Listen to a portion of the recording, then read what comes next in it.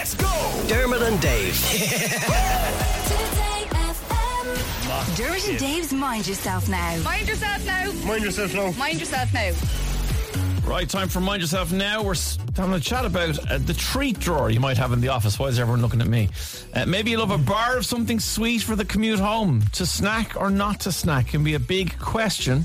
And nutritional therapist Elsa Jones is here to try and answer it. Good morning, Elsa. Good morning, guys. How are you? We're good. Elsa, if you tell us that we can't have snacks, we're hanging up now, okay? So you better find a way around this.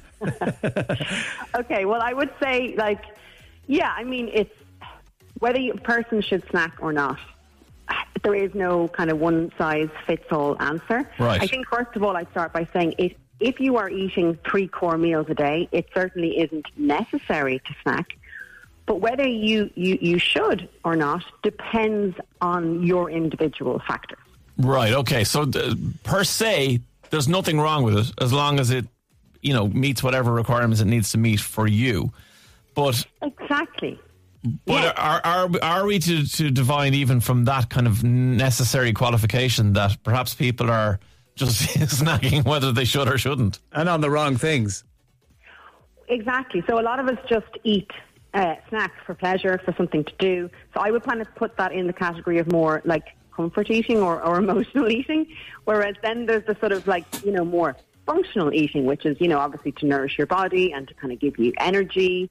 So I think if you have ever questioned whether you should snack or not snack, you probably are questioning it for a reason.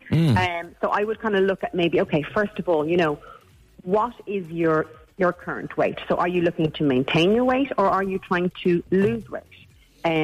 What is your activity level like? So, do you need extra calories to fuel your workouts, for example? Even perhaps maybe looking at your age, we just don't need as much energy the older that we get. So you kind of have to look at where you're at and what your goals are, if that makes sense. Well, I think anyone who's worked on this show with me will know that I get ratty if I'm hungry. Like those Snickers ads, that's me. There's never been a man I've seen graze more than Dermot Whelan. He just must always maintain a protein and blood sugar level that has never been before seen. It can never dip below absolute maximum capacity. Yeah, it's like the snack version of Speed, the movie. If I drop below 5 snacks an hour, something will blow He'll up. take someone's head off. Yeah. But if some people are, but in fairness to Dermot, Dermot is one of those people who he could, in fairness, probably eat 1,000 Snickers a day, and his whippet-like metabolism would just whip it off him, and he'd just be knocking about the next day exactly the same. So I suppose some people are built different when it comes to that kind of thing. Totally. And I actually really like the idea that Dermot sort of, honours his temple and he tunes in to his needs because, he probably actually feels his blood sugar levels dropping. And how you would sort of know is if you start to feel a little bit kind of maybe a little bit weak, a little bit shaky, if you notice your concentration level sort of dipping a bit, or you notice yourself getting a little bit moody or irritable, it probably means that your blood sugar levels are dropping. So if you can kind of tune in to your body, it will sometimes tell you when something like that is happening. So probably what's happening is that his blood sugar levels are dropping, he's feeling the symptoms, and then he's fueling up. So that can be really important because some people do actually feel much better when they have a snack in between meals, whereas other people don't actually need to, that they find that fasting period in between, let's say breakfast, lunch or dinner, that they can do that easily. So if that's the case for you, I would say, there's absolutely no necessity to snack. But I think if we allow too long gaps between meals, for some people, when they get those blood sugar dips, their energy levels drop. And then what happens is, when you're feeling tired and weak and cranky, you tend not to make good food choices. So, you're over hungry, you're ratty. So then you reach for what? Probably tea, biscuits, crisps, chocolate, all the things. Whoa. Now, Elsa, I like you a lot, but you use the word tea in a not good environment. That's unacceptable on about 5,000 levels. Tea is the one thing that gets everyone through the day. Yeah, and there's nothing wrong with tea, but the problem is a lot of us put the kettle on and make tea to facilitate a snack. Yes, that's true. Yes, it's like it's the gateway, isn't it? The tea is the gateway to the snack. Well, can you give us some better snack options to stop us reaching for the milk chocolate and the biscuits and the things we know on some level are bad for us, but we can't seem to stop filling our cupboards with them? Yeah, so if your goal is to have kind of lasting energy and to feel fuller for longer, or certainly even weight management, I would say choose a snack that has some protein and some high fiber quality carbohydrates. And if you can even get a little bit of healthy fat in there, that would be amazing. So some examples of those kind of food combinations would be something simple as a small handful of nuts with a piece of fruit. Okay? It could be, let's say, a tablespoon of nut butter spread on maybe slices of apple or a whole grain oat cake, let's say. Or it might be a piece of cheese paired with some grapes. Or it might be some hummus, maybe with a whole grain cracker or maybe some carrot sticks. Or protein-rich yogurt with a piece of fruit. And what you might notice, and in all those examples, I'm pairing protein with high fiber carbohydrates and some healthy fat. Yeah. That is the sort of magic formula that keeps us fuller for longer and keeps our blood sugar levels stable.